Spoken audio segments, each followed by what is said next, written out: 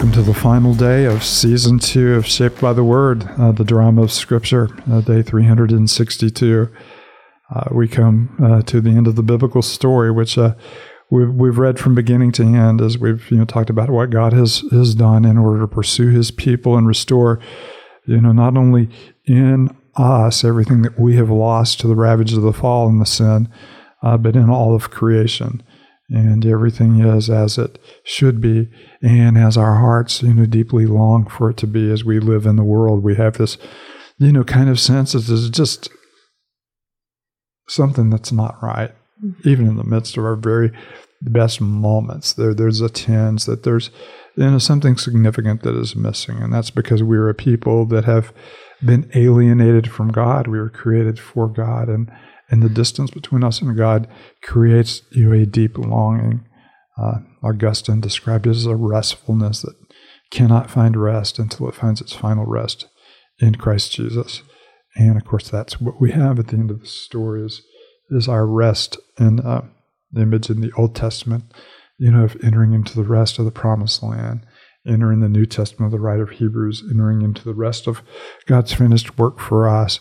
And of course, the final image is the complete rest we find for all eternity in His presence. So we come to Revelation chapter 22. Paul Kemp here with David Keeve and the Kresges. That would be Katie and Matthew. So Katie, why don't you lift us up with a word of prayer? Sounds good. Father, thank you for the rest that we get to have in you. In a world where there's just so much turmoil and chaos, and where we are constantly striving with our own strength, what comfort we find when we realize that true rest is found in you, Jesus. And when we read words that we will read today and are reminded of the eternal rest that we find in you, it's just such an encouragement in the moment and something to hold on to. And as we are reminded that you are holding on to us till the very end of the age. So thank you for this book of Revelation. Thank you for this final chapter and for just the time that we have spent in your word this year. You are good to us. Be with us as we read together. It's in Christ's name we pray. Amen. Then the angel showed me the river of the water of life, as clear as crystal, flowing from the throne of God and of the Lamb. Down the middle of the great street of the city, on each side of the river, stood the tree of life, bearing 12 crops of fruit, yielding its fruit every month. And the leaves of the trees are for the healing of the nations. No longer will there be any curse. The throne of God and of the Lamb will be in the city, and the servants will serve Him. They will see His face, and His name will be on their foreheads. There will be no more night. They will not need the light of a lamp or the light of the sun, for the Lord God will give them light, and they will reign forever and ever. The angel said to me, "These words are trustworthy and true. The Lord, the God who inspires the prophets, sent His angel to show His servants the things that must soon take place. Look, I am coming soon. Blessed is the one who keeps the words of the prophecy written in this scroll. I, John, am the one who heard and saw these things, and when I had heard and seen them, I fell down to worship at the feet of the angel who had been showing them to me. But he said to me, 'Don't do that. A fellow servant with you and with your fellow prophets and with all who keep the words of this scroll worship God.' Then he told me, 'Do not seal up the words of the prophecy of this scroll, because the time is near. Let the one who does wrong continue to do wrong. Let the vile person continue to be vile. Let the one who does right continue to do right. And let the holy person continue to be holy. Look, I am coming soon. My reward is with me, and I'll give to each person according to what they have done. I am the Alpha and Omega, the first and the last, the beginning and the end. Blessed are those who wash their robes, that they may have the right to eat of the tree of life, and may go through the gates into the city. Outside are the dogs who practice magic arts, the sexual immoral, the murderers, the idolaters, and everyone who loves and practices falsehood. I, Jesus, have sent my angel to give you the testimony for the churches. I am the root and the offspring of David, and the bride and morning star. The Spirit and the bride say, 'Come,' and let the one who hears say, 'Come.' Let the one who is thirsty come, and let the one who wishes to take the free gift of water of life.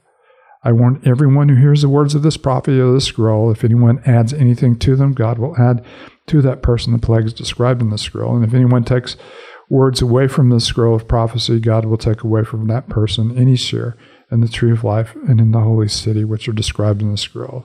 He who testifies to these things says, yes, I am coming soon. Amen. Come, Lord Jesus. The grace of the Lord Jesus Christ be with God's people. Amen.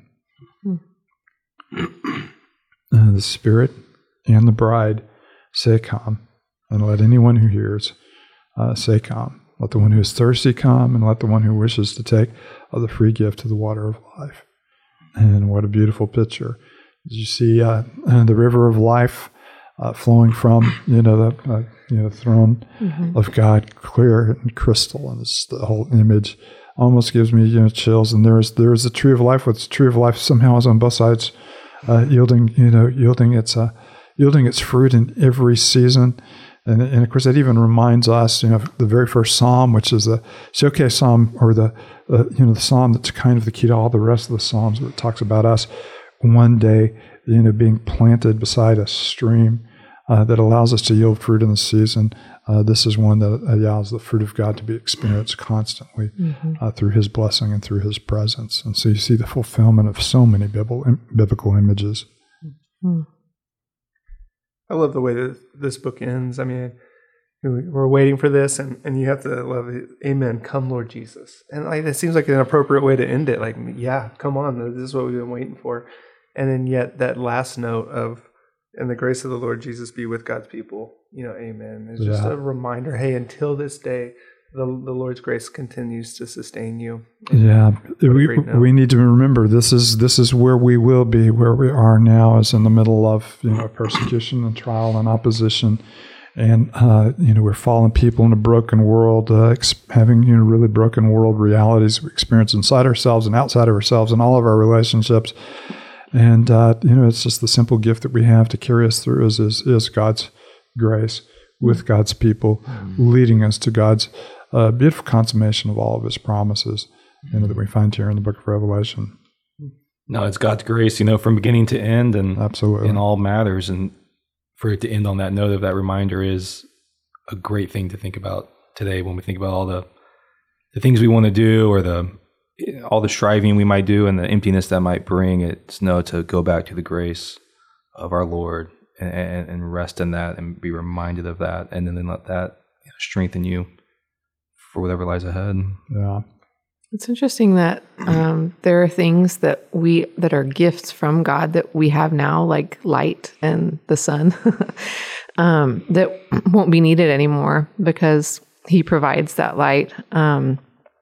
In the last chapter, it said there will be no sea, which I don't know, is that referring to like the symbolism of the sea, like the chaos, or I don't want to spend too much time on that, but all of that to say, like, there are good things that we won't even need anymore because we have the ultimate good thing with us in our presence forever. And I just, wow, what an image, like, to know that He will fulfill any need that we ever had, and we will have Him with us always, is just such a sweet thing to hold on to. No, the sea in the Old Testament, obviously is a picture of emptiness and chaos. Mm-hmm.